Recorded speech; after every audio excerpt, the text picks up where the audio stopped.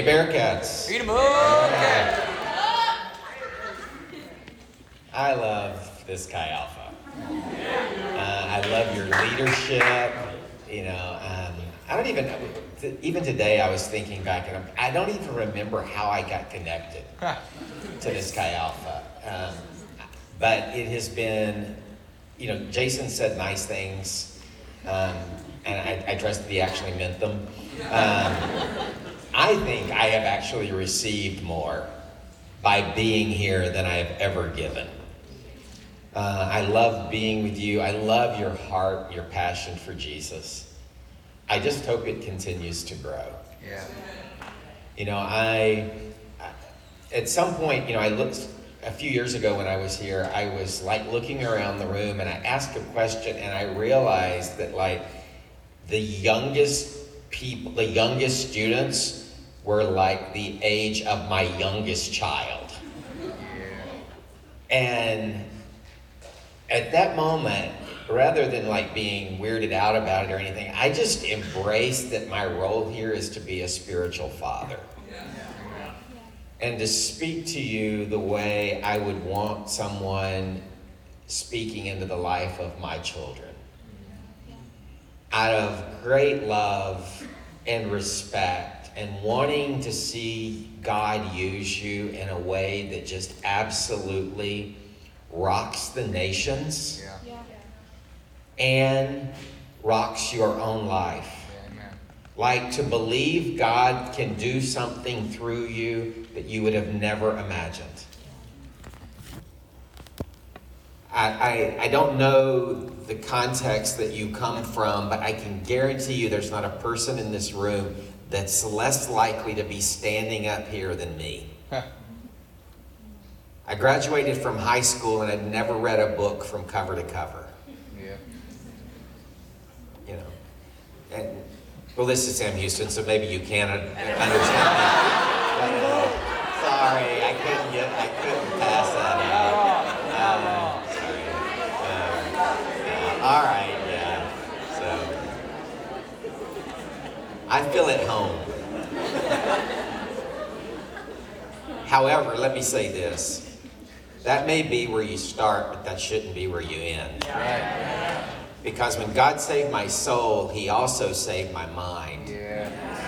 And I actually felt like when I came to Christ, I felt like God poured gasoline on my brain and ignited it. And I wanted to learn everything. Yeah.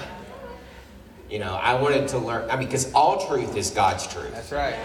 And I wanted to learn about science. I wanted to learn about everything. And of course, most of all, I wanted to learn about Jesus. Yeah. I wanted to learn what does it really look like to follow Christ.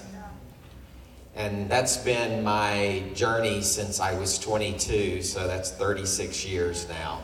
Been walking on that path. In next month, I will have been married for 32 years.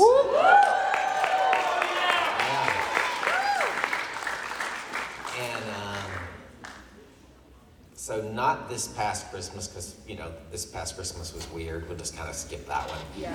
But the one before that, it was Christmas Eve, and my lovely wife, Amy, we're sitting in the kitchen, and she looks at me. We live really close to Sam's Club right now, which is really weird. I lived for 25 years in the middle of the Middle East. And now I'm living next to a Sam's Club. I almost feel like I backslid. But she looks at me and she goes, "Hey, you want to go over to Sam's Club, walk around and hold my hand?" Yeah. And I was like, heck yeah.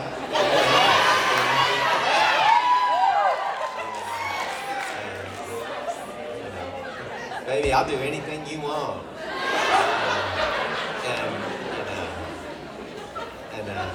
So, I've been blessed to walk with her for now 32 years.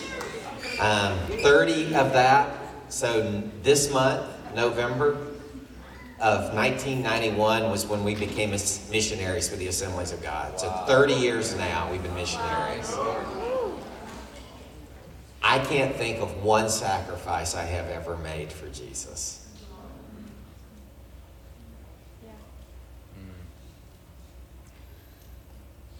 I mean, let's face it, folks, it's a little bit ridiculous for me to talk about sacrifice when I think about what Jesus has done for me. Amen. That's right. So when I compare what Christ has done for me to what I have done for him, let's just say the scales are out of balance. Yeah. And it's that reminds me every day, keeps me focused in the right direction, just loving Jesus. August the 7th of this year, I was down in Orlando, Florida. I had been at a big event, and the event had ended the night before, and I was getting ready to go out that morning and speak to a bunch of missionaries from the Arab world who were gathered together for a meeting. They'd asked me to come back as their previous area director and speak to them, and I was looking forward to that. I was leaving the hotel, had my bag, and dragging it, wheeling it across the lobby of the hotel, and I had called an Uber.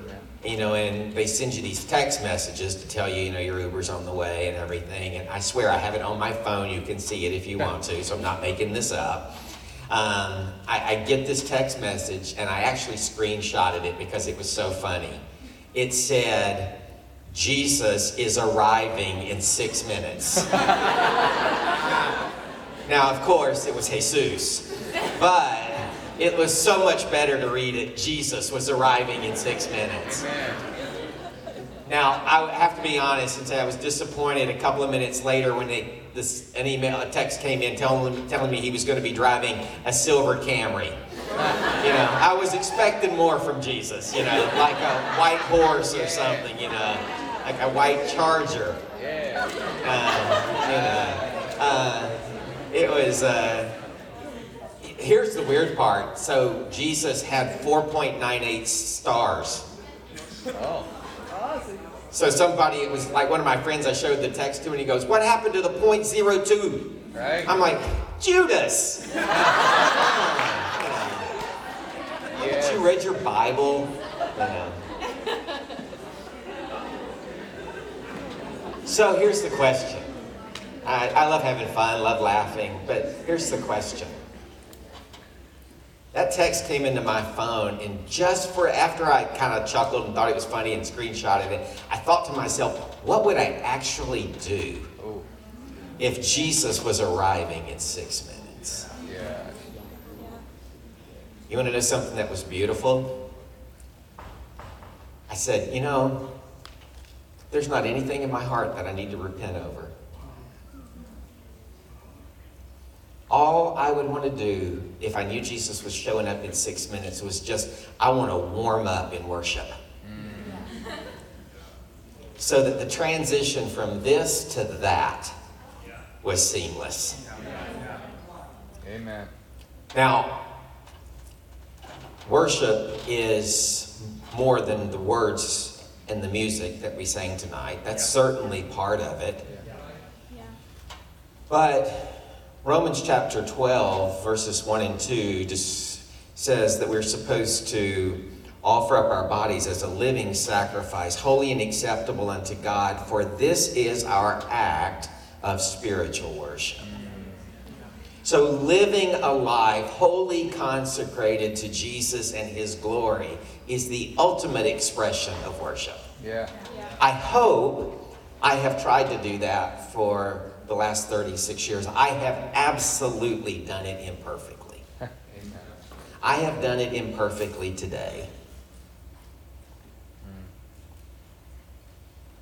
I'm so dependent upon the grace of Jesus. Amen. I didn't need Jesus' grace when I came into the kingdom and then now walk in my own strength. I'm dependent on his grace every day. That's right. And I need it every day to keep me close to him. Amen. And thankfully, he does. So over the last several years, as I've served as a missionary and then as a missionary leader, I've had to wrestle with my own motivations. Not in the sense of good motivations versus bad motivations, but more about sustainable motivations versus non-sustainable motivations.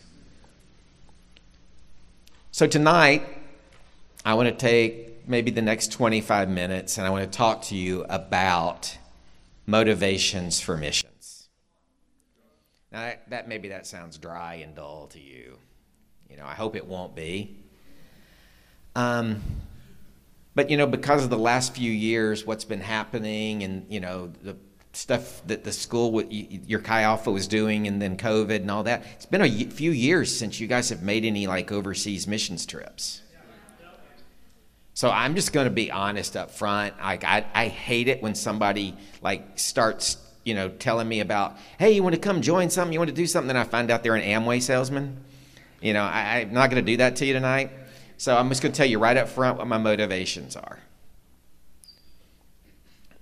I believe every single person in this room, if they are a Christ follower, has a role to play in missions. And if you aren't a Christ follower yet, tonight is the night to become that. Because the truth is if you've been hanging out with this group for the last several months, you've probably already dealt with the intellectual reason issues. What's holding you back isn't your mind, it's your will. You're wrestling tonight with lordship issues. Who is Jesus and who is going to sit on the throne of my life?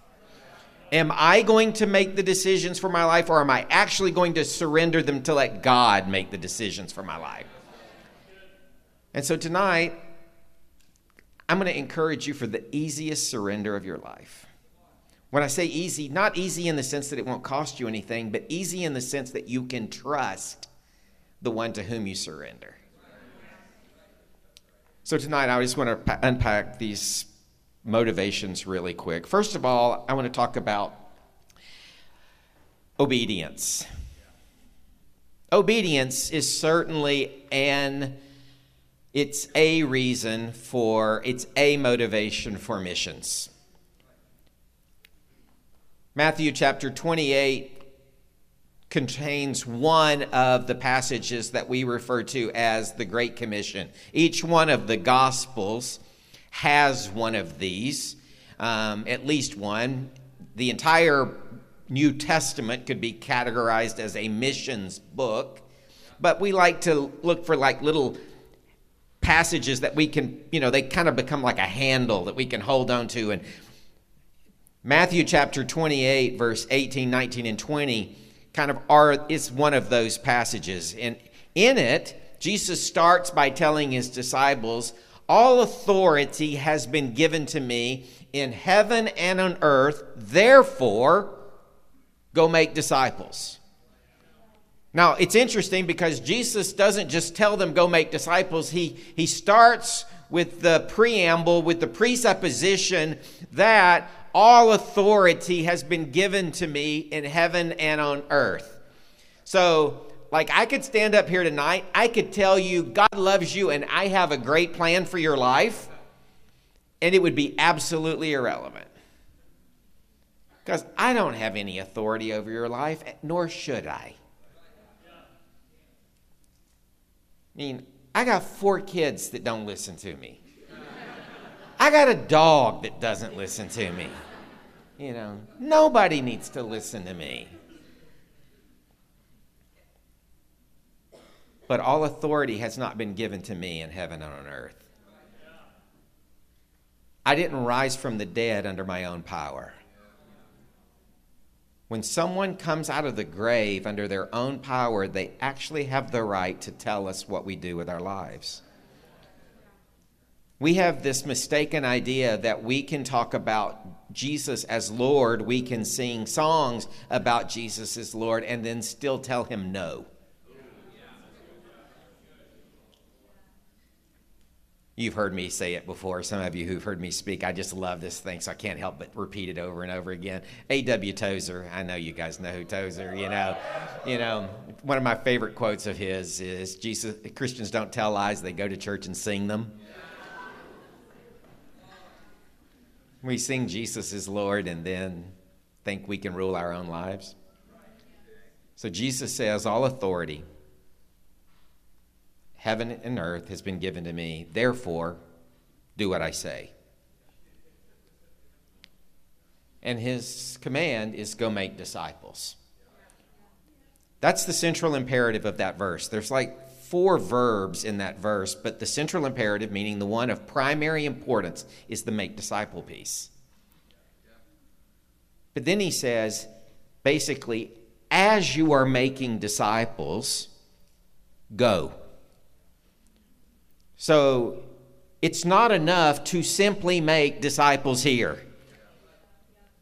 We need to be making disciples everywhere. And as Paul will go on in Romans chapter 15, verse 20, he talks about the fact that it's always been his motivation to go and preach where Christ was not known. And so today we need to be giving priority in our missions endeavors as we think about the world, that we need to be going places where the gospel isn't yet. So one of the motivations for missions is obedience. Jesus said, do it. We should say, yes. There's only one problem. Well, maybe there's 2 problems. I have a problem with saying yes all the time when I'm supposed to. So there's that sin issue. But more importantly, usually I come down on the right side of the sin issue. You know, I may struggle a bit, but ultimately, I come down where I say, yes, Jesus. There's a problem with obedience, though. Obedience is law-based rather than grace-based. And anything that is law-based eventually erodes joy. I lived in the Muslim world for 25 years. Let me just say it in this nicer way as I know. They don't need joyless Christianity. They already have joylessness. Your campus doesn't need joyless Christianity. Person living across the hall from you doesn't need joyless Christianity. As a matter of fact, I think the most powerful apologetic on the planet in this society, in this day, is to be both happy and holy. If we can get that down, if we can be both happy and holy, you wouldn't be able to stop. This room would be packed out. I mean, like the world wants to be happy. They're just looking for it in the wrong place. I mean, bars in this city tonight are full of people who are trying to be happy. The problem is tomorrow they won't be happy. So I'm not talking about a happiness that's just based on like all my problems not going away or, temporary. I'm talking about a happiness that is deeply rooted in the fact that I am right with God and God is for me.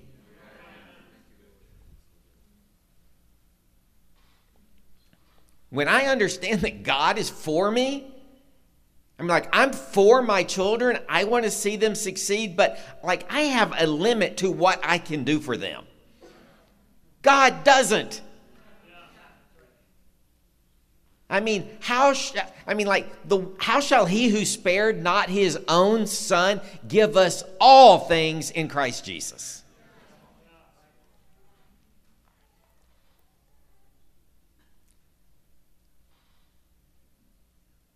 So to be happy, but also to be holy. Living right with purpose. Not holy as in holier than thou, but holy as in wholly committed to the God of the universe and his purposes that then gives me purpose. You get those 2 down, happy and holy, man, you will be the most magnetic person on the planet. The problem, as I said, with obedience is it's good, but it's not enough. So number 2, I'm going to talk really briefly about 3 loves. Love of self, love of God, love for the lost. So let's first deal with that first one, love of self. There's a proper form of a love of self. Jesus said, love your neighbor as you love yourself. You can't really love someone else if you don't have a proper sense of love for yourself. The problem is we live in a society that doesn't love itself. It's infatuated with itself. It idolizes itself. It worships itself. I won't ask who by chance has taken a selfie during tonight's time of gathering. I'm not saying there's anything wrong with that. And I don't want to embarrass anybody either. We are a self-absorbed society. We have placed ourselves on the throne of God. There's only room on our hearts, in the thrones of our hearts, there's only room for one Lord. And everything about our society tells us that we're supposed to sit there. That's how we love ourselves. I don't have to tell you that that's not appropriate. You get that. So I'm just going to go ahead and move on. So then there's love for God. Certainly love for God is a motivation. I can love God and never leave America. I can love God and never leave Texas. And if you're a Texan, you go, yeah, of course I can. Why would I want to leave Texas? It's the greatest country in the world. Yeah, I know how to suck up to an audience.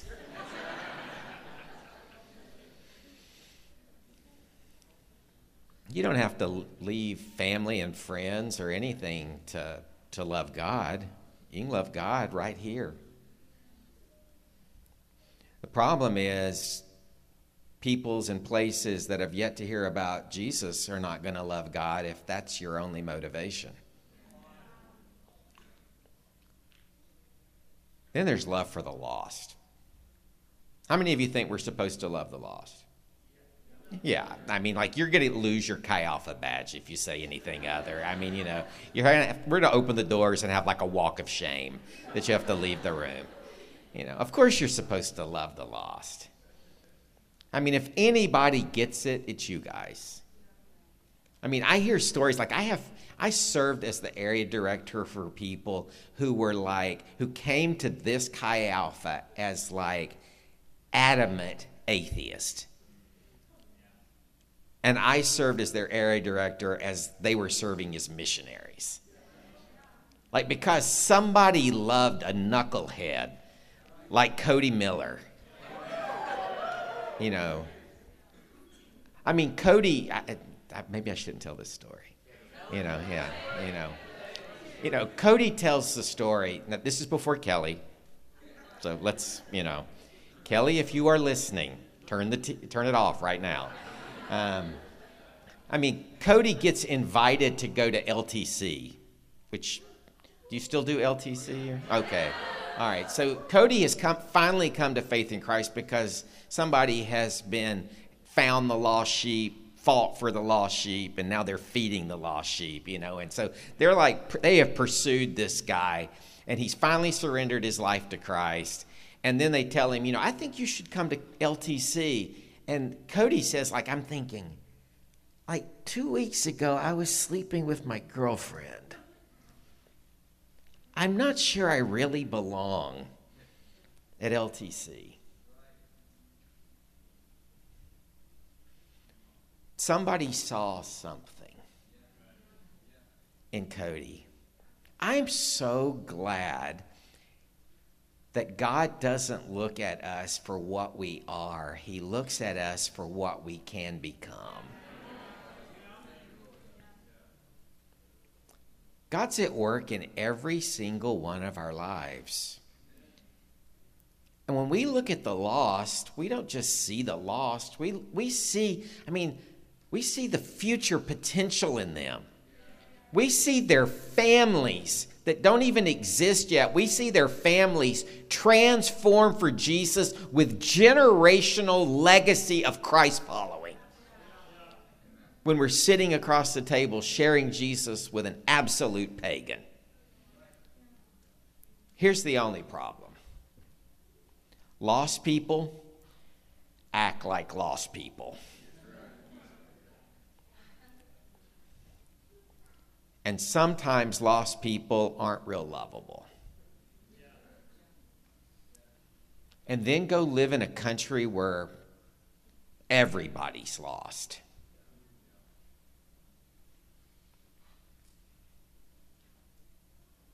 Then they really, really act like lost people. And that's when your desire to maintain your rights rise up in your life. I don't have to take this. This is humiliating. Why should I have to endure this? Why should I have to learn this language? I mean, this is hard. Language isn't, learning a language is not humbling. Learning a language is humiliating. How many of you have ever learned a foreign language as an adult? A few people in the room. I am convinced Arabic is going to be the language of heaven. Because it is going to take me all of eternity to learn it. One day I'm sitting on a plane flying into Middle Eastern city, and I'm really new. I'm just trying to learn Arabic. And, you know, one of the curses of learning a language, if you've learned another language, you get this, is that you can't be anything other than direct. And that's a challenge when you're living in a non-direct society. You know, so most stuff is important. It's communicated this way, but all I know how to do with my limited language is be a bulldozer. You know, straightforward. And I wouldn't even really use this kind of verbiage if I was sharing Christ in my own context, but I've got so little language skill at the time. So I'm sitting next to the guy on the plane, and I'm trying to tell him that he needs to invite Jesus into his heart. Like I said, not really the approach I would take if I were sharing Christ with someone in my own context, but it's what I had. And, you know, my bad evangelism is better than no evangelism. You know. So I'm talking to this guy, and I tell him he needs to invite Jesus into his heart. The only problem is what I actually said is you need to invite Jesus into your dog.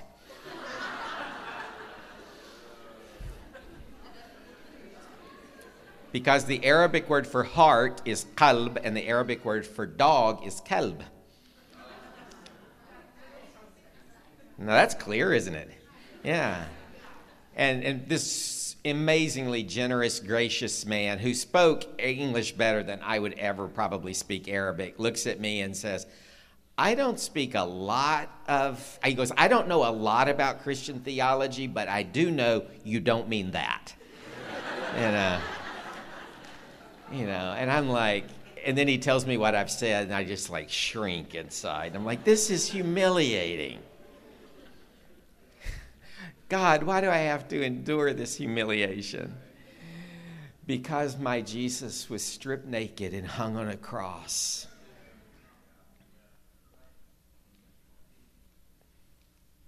In humility, see, a humble man can never be humiliated. The reason I was feeling humiliated was because I was proud. I was worried about what this reflected on me. I wasn't even worrying about how this reflected on Jesus. I'd made myself the center of the gospel story instead of Jesus.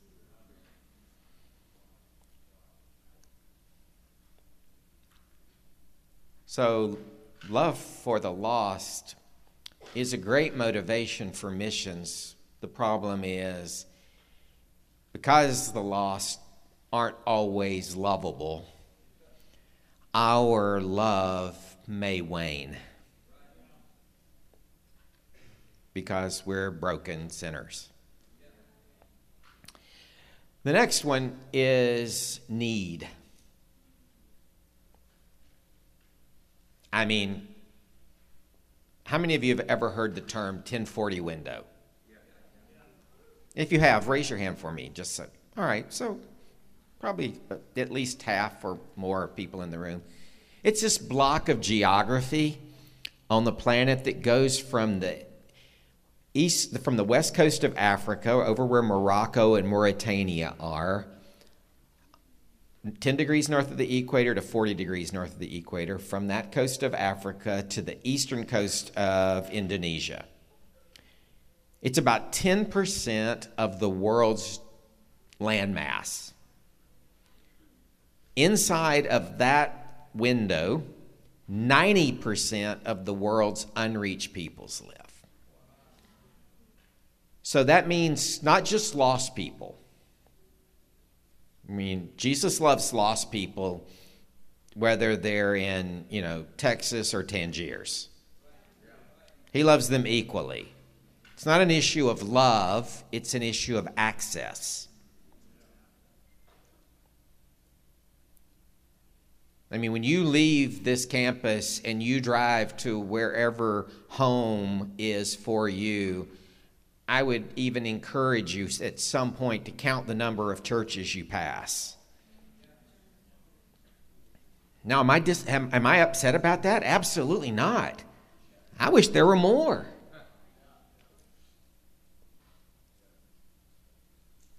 But there are peoples and places today where there's zero access to the gospel. Inside of that window, 90% of the world's unreached peoples live, and 2% of missionaries go there. I mean, it's like we're driving drunk. Like, we can't keep it in the lanes. I mean, Jesus is calling, and I'm afraid we're not responding. Why do I know Jesus is calling? Because the Bible tells me that he's not willing that any should perish, but that all should come to repentance. All means all.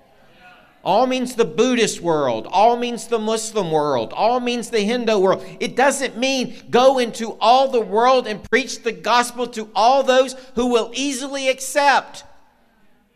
Go into all the world and preach the gospel to those who are glad you're there.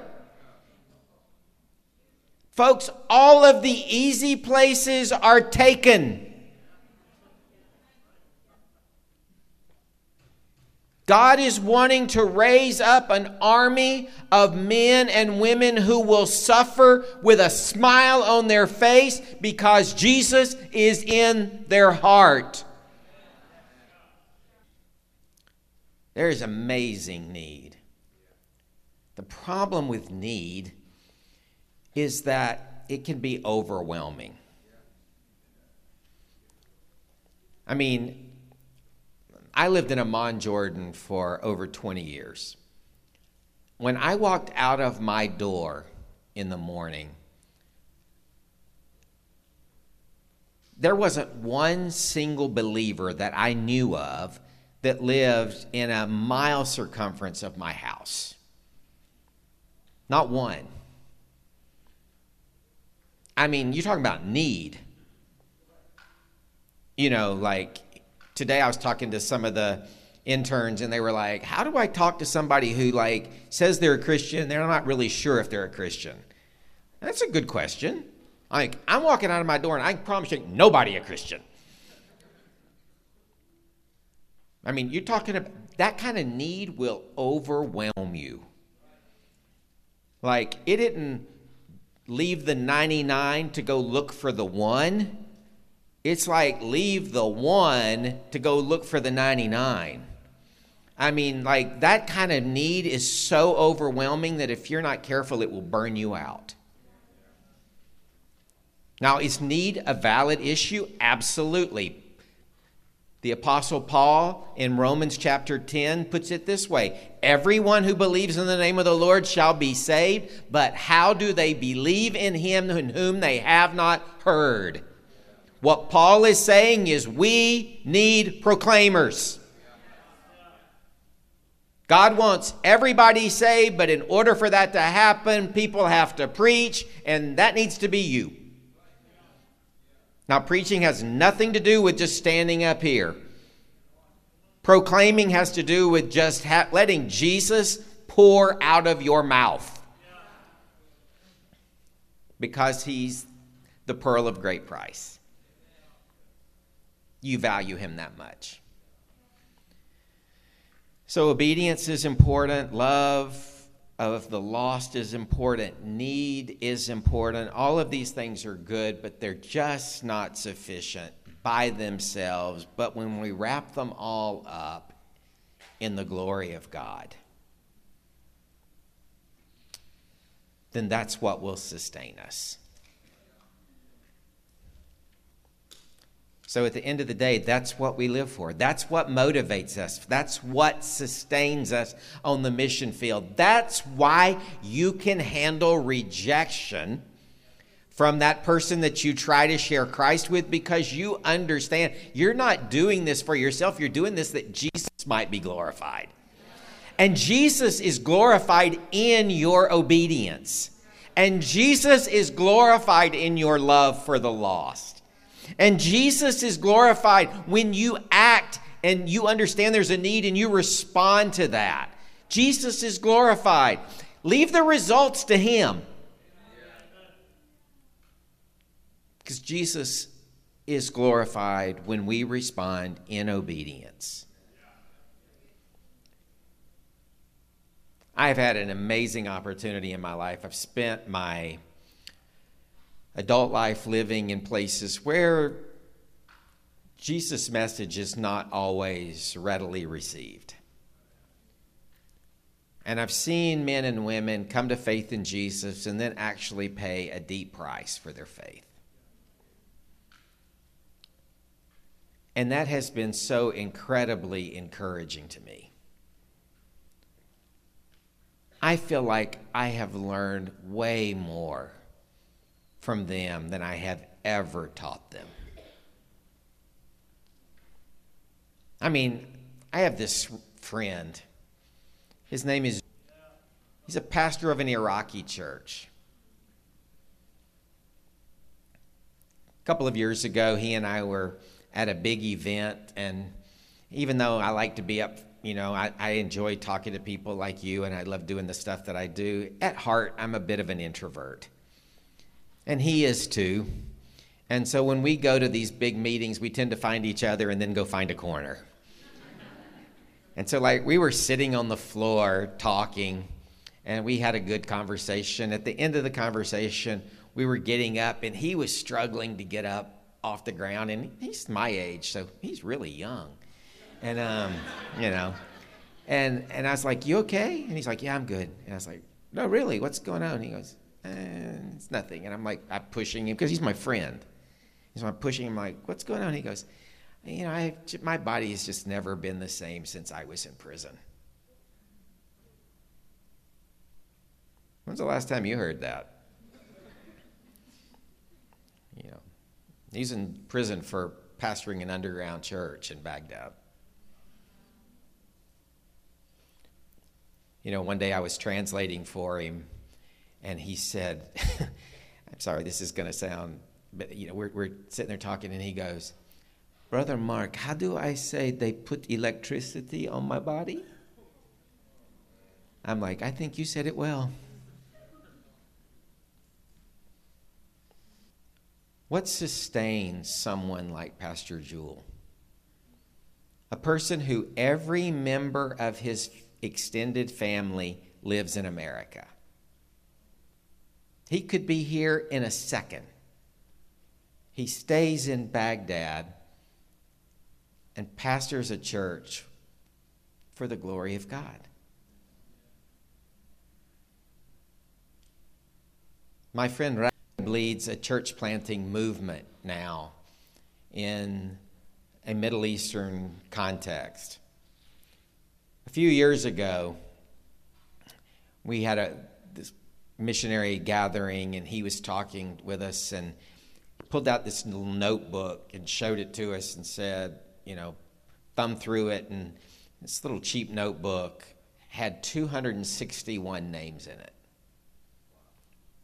And it was like 3 columns: names, place, names, date, place. And we're like, "What is this?" And he goes, "Well, The name is the person who is that has come to faith in Christ. The date's the date they were baptized. They don't even count somebody if they haven't been baptized.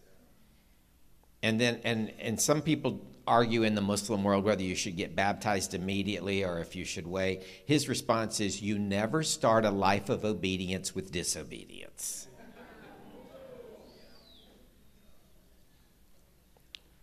So if you haven't been baptized and you're a Christ follower, next week,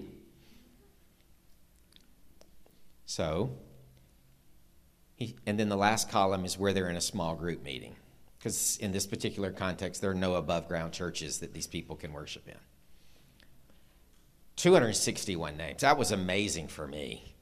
I mean, that was 20 years worth of hard ministry. I thought, man, I mean, Bible talks about the Lamb's Book of Life. I felt like this is it. This is as close as I'm ever going to get to it.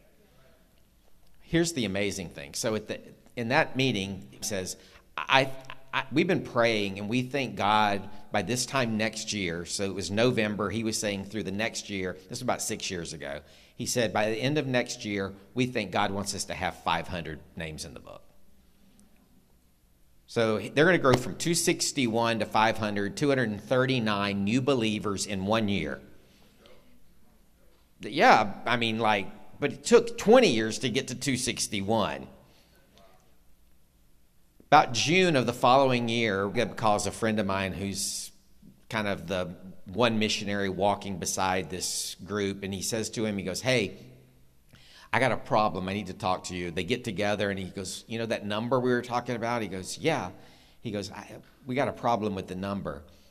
And my friend, who's an amazing, faith-filled missionary, says to him, look, don't worry about it. It's better to dream big and not hit the number than dream small and do nothing for God.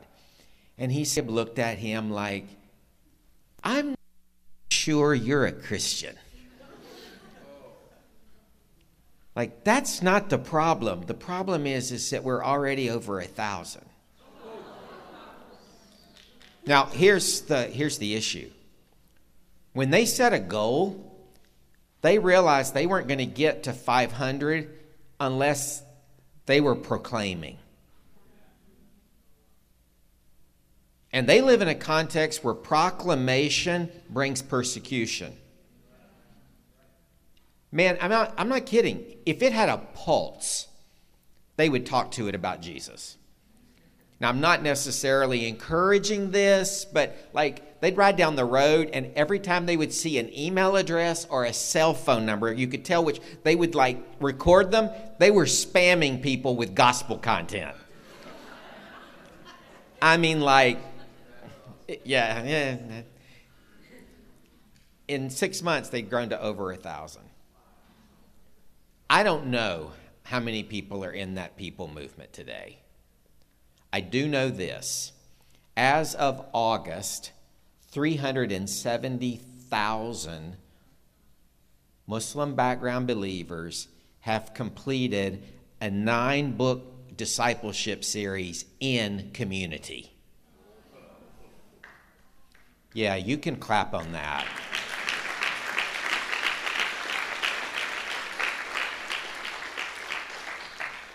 And they've had 43 martyrs.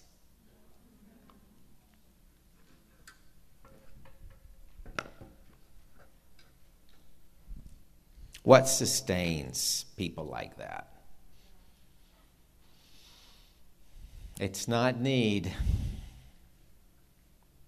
It's not love for the lost. It's not obedience. It's the glory of God. Because when you put God's glory on a scale, nothing else moves it. So tonight, I'm going to ask you a really simple question. For whose glory are you living? The word glory has to do with weight. So easier way of asking that question is, what moves your scale?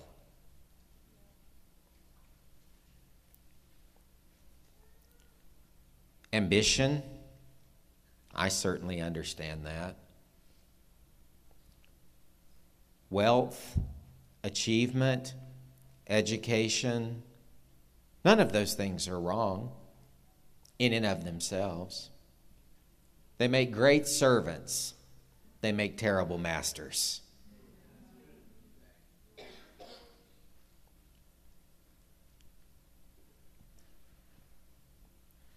Jesus is worthy of our praise. He is worthy of our worship. As a matter of fact, he's worthy of the worship of the world. But missions exist because worship doesn't. In a lot of places, amongst a lot of people.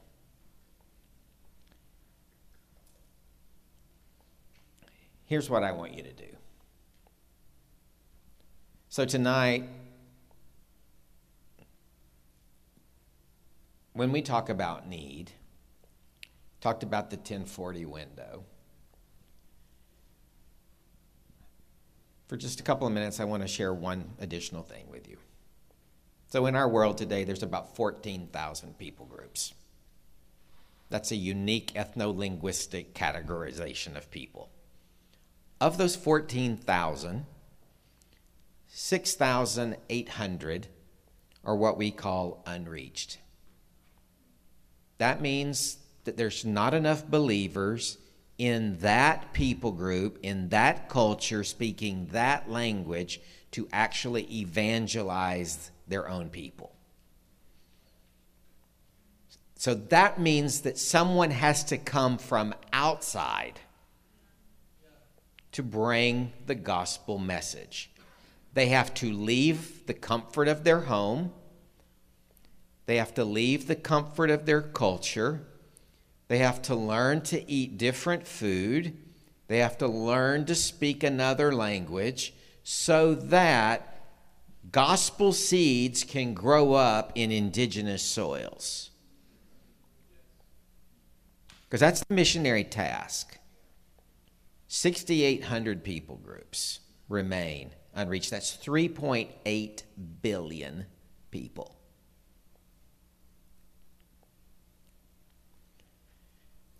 Now, that number is overwhelming.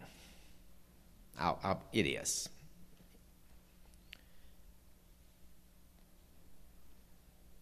So let's focus on one. There's a people group in the northern part of Iraq called the Yazidis.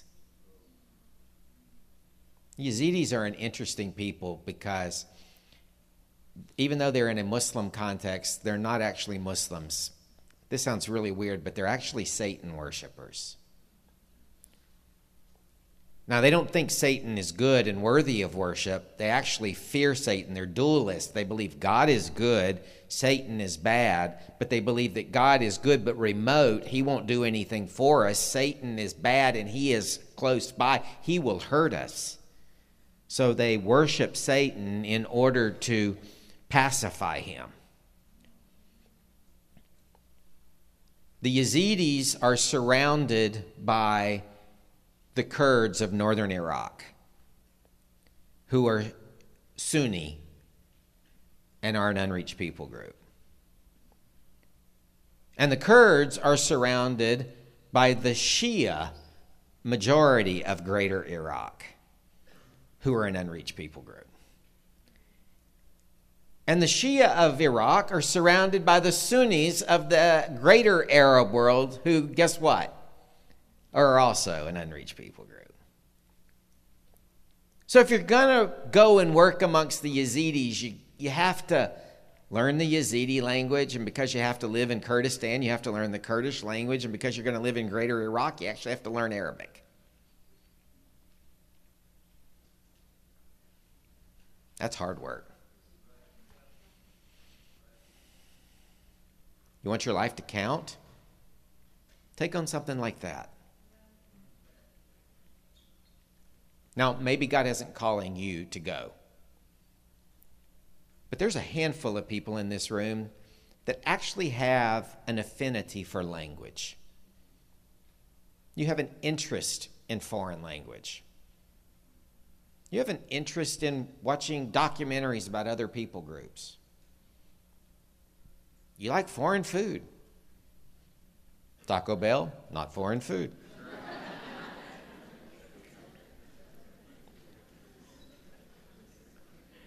Who knows that God might have put those things in you as breadcrumbs to lead you to a life of missional engagement amongst the unreached. See, God was at work in your life long before you even acknowledged that he was around. God has one desire for your life and one desire for mine, and that is that he would be glorified in it. So tonight, as we think about the Yazidis, I'm going to ask that they would be representative of the unreached peoples of the world. And I'm going to ask you what your role might be in that. Now, I'm not asking you tonight to make a decision to go and serve for the rest of your life as a foreign missionary. That wouldn't actually be very fair of me. Here's what I am asking. I know God wants all of us engaged in missions. You can't dispute that from Scripture. So what is it God wants you to do next? Great obediences are accomplished through small obediences. So what God is asking you tonight is to just do the next right thing. So what is it God wants you to do? Maybe God wants you to reevaluate what you're going to give next week in your missions offering. Maybe God wants you to think about going on a missions trip. You know, maybe you're thinking, I'd like to go on a missions trip, but I hate the idea of raising money. It's so humiliating. We've already dealt with that issue.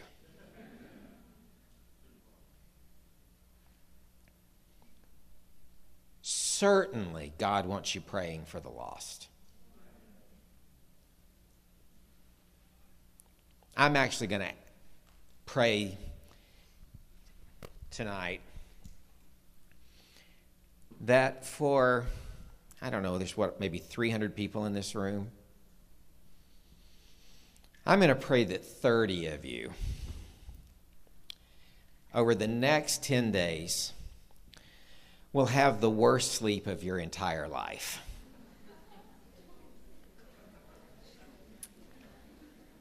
Aren't I a kind person? Because I'm going to pray that God wakes you up in the middle of the night and he wrecks you for the Yazidi people. And you're not going to be able to go back to sleep until you take time and pray for them. And then at some point after you've prayed for them, you ask God, am I supposed to be the answer to my own prayers? So tonight I'm not asking for any hands to be raised. We're not going to have an altar call. We're just going to have a moment of silence. And I want you to just have a conversation with Jesus. I want you to ask the Lord, what am I supposed to do, Lord, with this? Here, I really believe God speaks to us. And if God asks you to do something big, I've heard people go, how do I know that's not the devil? Really? Like the devil's going to tell you to do something big for God?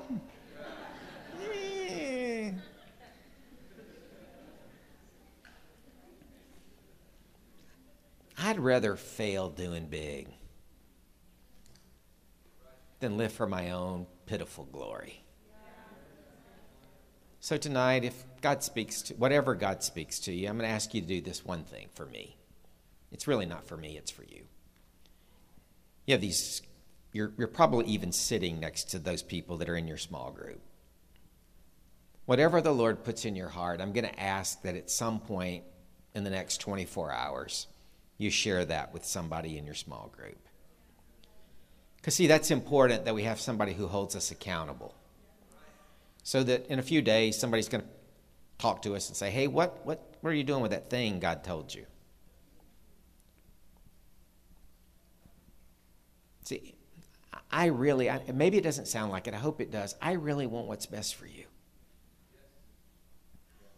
I just believe that God-honoring, glory-chasing obedience is actually what's best for you. So I'm going to pray for you. And then I'm just going to ask that we spend a couple of minutes listening to God, and I'm going to ask Jason to come up wherever he's at, or whoever else is closing the meeting, and close it. Is that okay? Father, I thank you for every woman and every man in this room. Father, I look around the world, and there's like 9 women serving as missionaries for every one male. I am blown away by that. I am blown away by the willingness of women to sacrifice for the sake of Jesus' glory, for their willingness to say yes.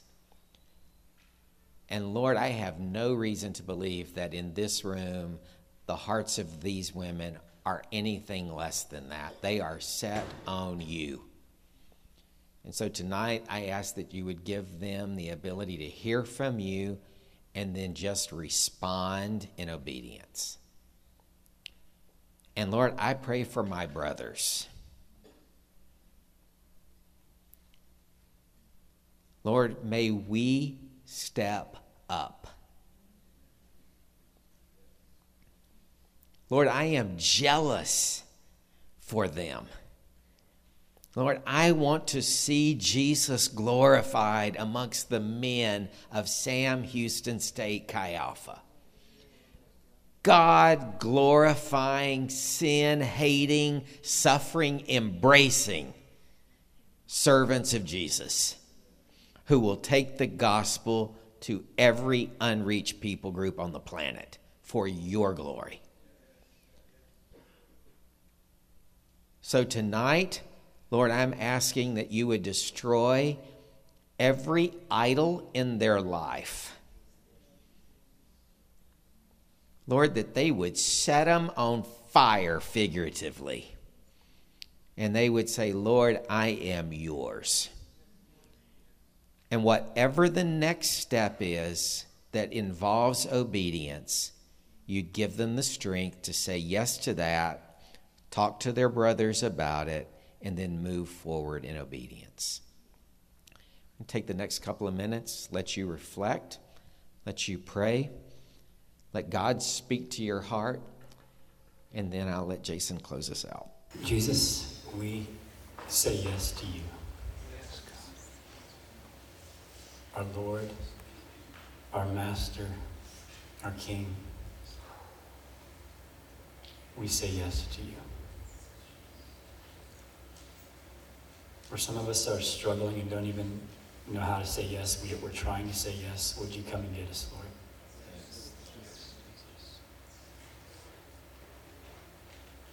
Thank you that in this moment,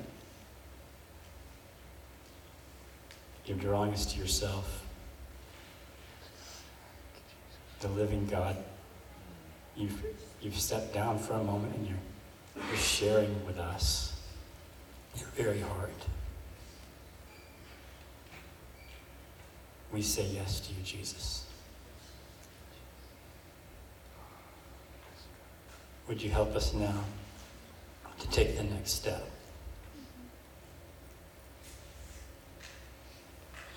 Tonight, tomorrow, in the coming days, as you've spoken to us and continue to speak to us, as you give us prayers to pray,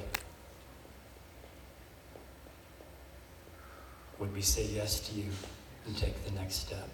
Step after step, Lord. Amen. Okay, take the next step. And remember the next 24 hours, if you haven't done it like already, if you don't do it tonight, make sure, whatever God speaks to you, let's make this a community thing. We need each other to live out what He's calling us to individually. That's right.